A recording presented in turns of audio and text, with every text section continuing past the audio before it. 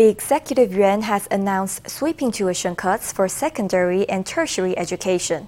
In a meeting on Thursday, it approved a yearly reduction of 35,000 NT for private university students. It also finalized a full tuition exemption for all high schools and vocational colleges, as well as increased subsidies and loan extensions for all disadvantaged students. The move was credited to Vice President Lai Ching-te and his push to close the gap between public and private universities.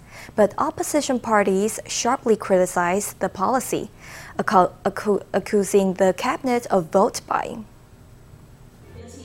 Speaking at the Taiwan Future Conference, the DPP's presidential candidate Lai Ching-te highlighted Taiwan's goal of net zero carbon emissions by 2050. He said he hoped to use an innovation-driven industrial model to help Taiwan's industries upgrade and undergo an economic transformation. The government anticipates investing 900 billion NT before 2030 and is calling on the private sector to join in. We hope to continue making strides toward this goal. I hope to establish a net zero technology innovation development platform to promote innovative net zero technology industries. Amid its ongoing push to reach net zero, the government has also approved a 35,000 NT tuition reduction for private university students, a proposal by Vice President Lai. It's also approved a full tuition waiver for high school students and students of vocational technical colleges. The main opposition party slammed the move, calling it a ploy to win votes in the 2024 election. I think that everyone is supportive of education, but the point is, you've been in power for the past 8 years. Why did you delay the rollout of this policy until close to the election? That's what people are wondering. Is this a ploy to win votes, to win over young voters? I don't believe he has a deep understanding of this policy. The ratio of students studying in private universities is 66%. I believe that young people would be thrilled with this policy. The DPP stood firm in its defence. With the tuition cut policy, Lai is seen as making the first move to court the youth vote. After 63 years in service, the MIM-23K Hawk missile was officially decommissioned at a Tainan ceremony on Thursday. The Hawk was once critical to Taiwan's air defense, but due to age and maintenance issues, it's been phased out in recent years. As for what will replace it, let's hear from a defense analyst.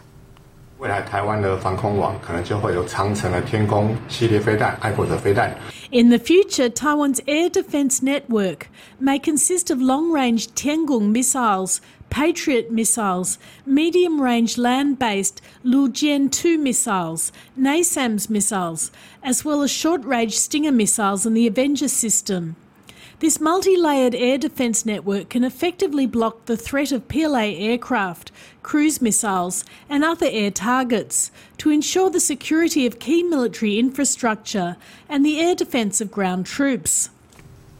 The MIM-23K Hawk missile is a medium-range surface-to-air missile made by the U.S. defense company Raytheon. It's effected at an altitude of up to 20 kilometers and a range of about 40 kilometers. It was once the backbone of Taiwan's mid to low altitude air defense. With the Chinese threat growing, Taiwan is rushing to produce its own drones and other key weapons.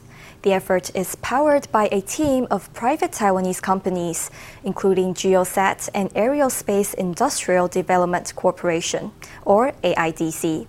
At a forum on Thursday, the two contractors spoke about their latest projects and the future of the domestic defense sector. Let's hear from them. Which restaurant you go to eat in is your own business, but you can't close your own kitchen. Autonomy in national defence is fundamental. The food you cook yourself is clean and you won't be ripped off. Drawing on an analogy, the head of Aerospace Industrial Development Corporation highlights the importance of self-reliance in national defense. He also spoke on domestically producing aircraft. The significance of locally manufacturing jets lies in having rights to the system. If I have the rights, I can bring the entire jet supply chain to Taiwan. This serves two purposes. The first is revitalising our industries, and the second is to free us from control by foreign countries. As a key player in domestic jet production, the AIDC is behind the indigenous T-5 Brave Eagle advanced jet trainer. It's also making a push to produce high-end military aircraft. The company stressed that domestic production is about more than assembling components. Once we have the system rights, the first thing to do is to make the system components ourselves. For an aircraft, if you can make its casing, its frame, the overall design and the system's components, then what can't you do?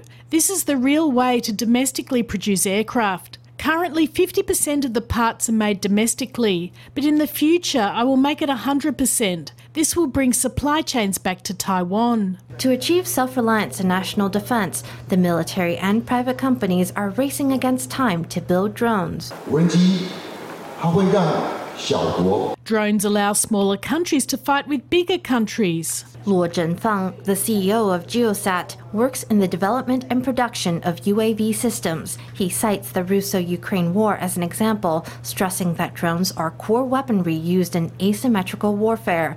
Given that China's drone technology is maturing, Taiwan needs to speed up its own drone development, he said. 其实全球90%的高阶晶片 In fact, 90% of the world's advanced chips are exported from Taiwan, so Taiwan has all the conditions to be a major UAV power. The question now is whether the government's policies can be implemented so that industries can be integrated and connect with the rest of the world to become an important part of the supply chain. Lula called on the government to continue promoting relevant policies, from the domestic production of drones to jets. In this way, Taiwan can have its own defense supply chain and even expand into international markets.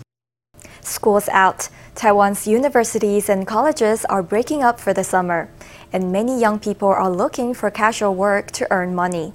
A whopping 95% of college students plan to find a summer job this year, the highest proportion for 12 years. Why are students so keen to get down to work? One reason might be that the basic pay for hourly work has gone up, so even the simplest labor is valued more highly than ever before. And job market experts say that companies are in great need of labor right now, so job seekers might be luck. A thick cream is piped into the mold and topped with adzuki paste. The two halves are pressed together to produce a piping hot Amagawa yaki. Ms. Lee helps produce the treats in this bakery and handles the cash register, among many other duties. She places the treats in individual bags, 250 a day on average, and lays them out carefully in the right categories. After she clocks off, it's on to a bar for her other job as a waitress. Ms. Lee works 11 hours and earns more than 2,000 NT a day. The work is hard, but she doesn't bemoan it. She's chosen to spend her summer this way, to save up money. In the future, I want to go and study tattoo art, but being a tattooist's apprentice doesn't have a salary. Actually, in some places they charge you for it, so I thought I would first come here to do a casual job and save up some money to apply for apprenticeships. According to a job seeker's website, an overwhelming 95% of university students in Taiwan plan to seek casual work this summer. That's the highest rate in 12 years. Of those 95%, just over 2/3 will take on multiple jobs. And what are their dream jobs? The top 5 sought-after employers are Elite, McDonald's, Louisa Coffee, 7-Eleven, and Starbucks. There's a labour shortage, after all, which means the chance that students will be able to find casual work this summer vacation promises to increase significantly compared to last year. This job market expert says work is more attractive this summer thanks to this year's rise in the legal basic pay for hourly work. It now stands at 176 NT per hour. Meanwhile, amid the post-COVID revival, about 40% of companies in Taiwan need casual workers this summer. That's back on par with pre-2020 levels. In other words, students are facing a welcoming job market. A new art landmark has opened in New Taipei's Bali district. Taiwan's first luxury marble museum spans a total of 500 square meters. FTV reporter Stephanie Yang takes us in for a look. This museum, which is located in a warehouse, displays hundreds of large luxury marble stones on its walls. our material is basically from all over the world. The quarry basically is from Brazil and Italy. So all the special, they have a semi-diamond, semi-crystal in it, and also the crystal in it. We try to display the marble, the stone, in a very unique way. So make like a gallery and like an art piece. So we try to appreciate the nature, what the nature gives us. One highlight is sodalite, also known as Princess Blue, a world-renowned and rare luxury stone. Sodalite is a gorgeous blue gemstone with white veins. The stone was shipped all the way from Italy to Taiwan, setting a record for the highest price of stone imported to Taiwan. This is sodalite, so basically it's a blue diamond. So originally, the Brazilian people use it for the rings, all the accessory that they use. Aside from marble, the museum also holds exhibitions displaying artwork by local and international artists. There are like a very high floor and a very wide space, and with artists Sherry Zhai, Emily Wang, and Peng Yuci, and Seng Wong Jun. Founders of the museum hope that more people can pay a visit to learn about and admire the beauty of marble stones. FTV reporter Stephanie Yang and Song Hongling in New Taipei City. U.S. Secretary of State Antony Blinken says the U.S. wants peaceful coexistence with China, but not at the expense of Taiwan. Speaking at a think tank event in New York, Blinken said that the U.S. was not seeking to contain Beijing and was keen to re-establish long-term communication channels. But he also said that Washington's bottom line was maintaining the status quo in the Taiwan Strait.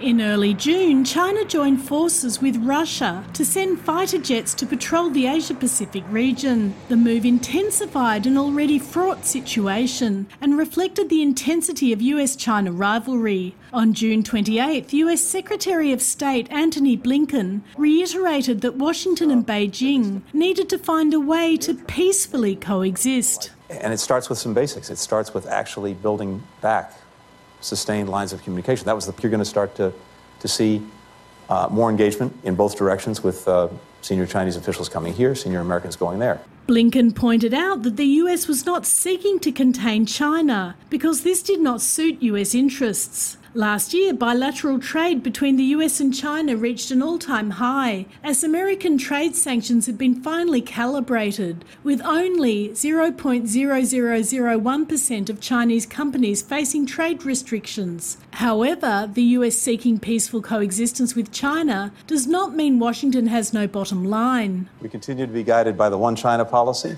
based on the 3 communiques, the Taiwan Relations Act, and the 6 assurances. That hasn't changed and that won't change. We are there for Taiwan. Under the Taiwan Relations Act, we've had a long-standing policy of making sure that we could do what's necessary to help Taiwan defend itself.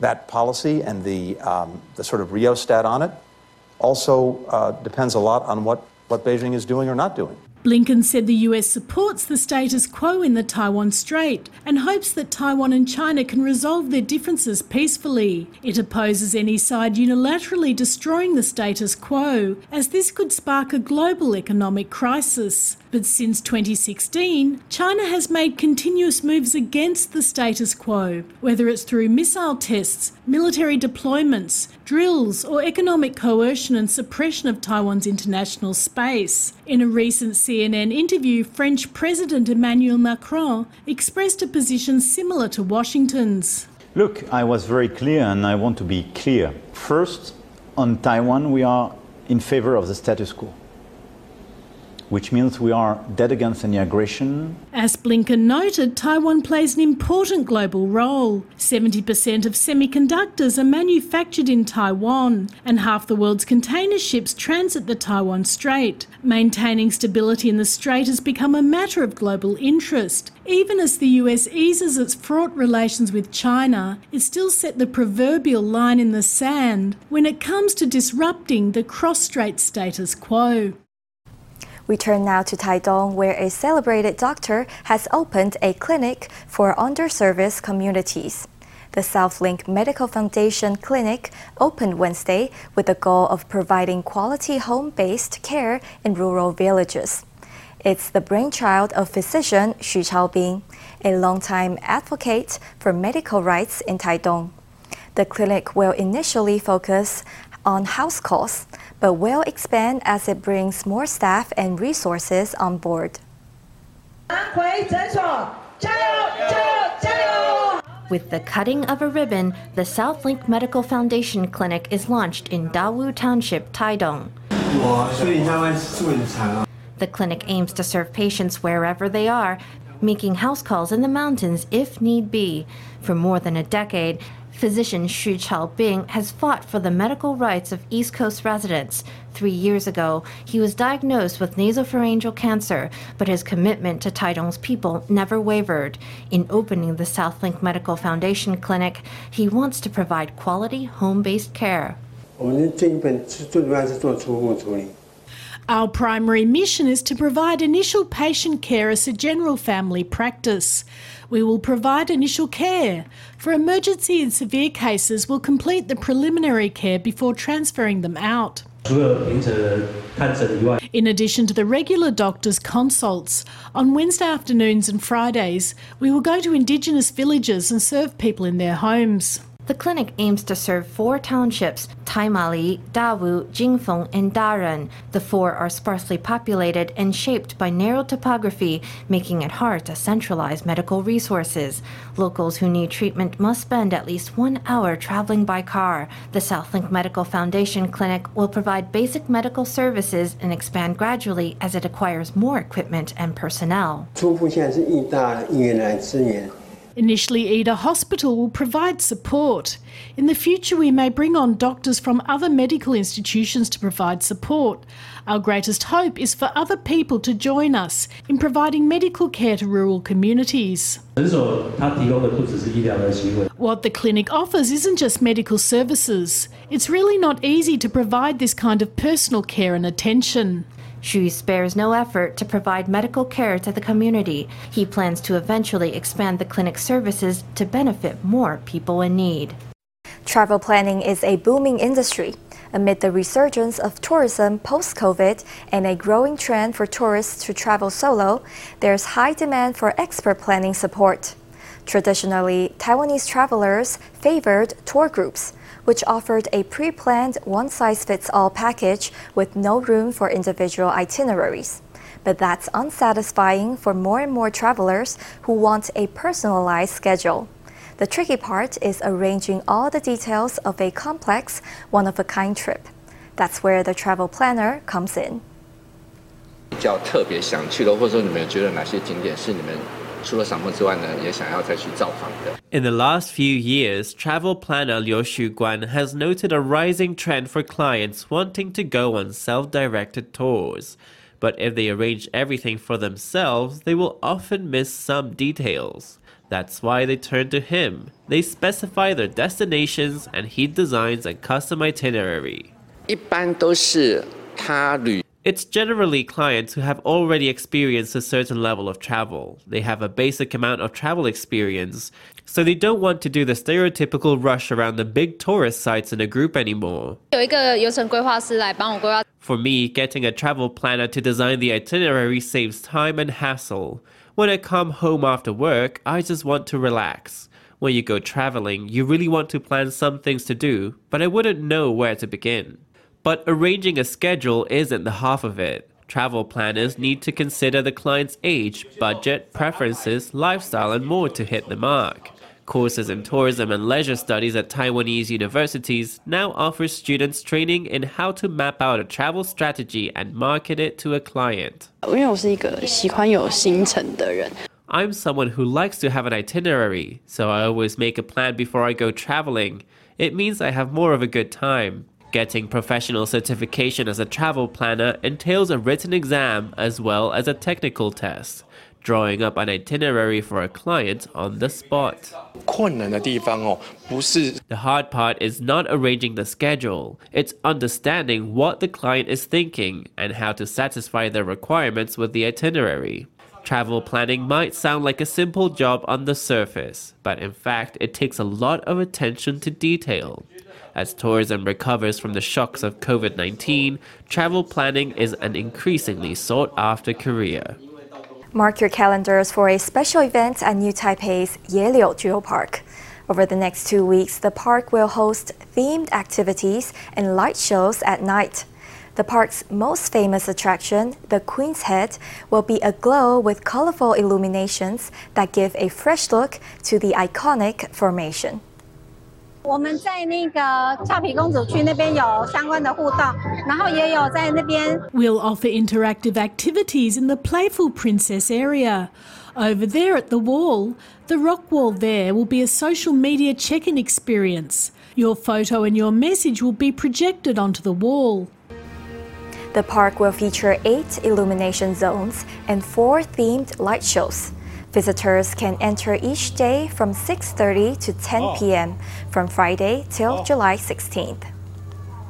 On June 26, 2023, at 8:30 p.m. Taiwan time, the International Financial Reporting Standards Foundation, IFRS Foundation, and the International Sustainability Standards Board, ISSB, announced the official versions of the International Sustainability Standards, IFRS S1 and IFRS S2, marking the beginning of a new era for global capital markets and sustainable disclosure.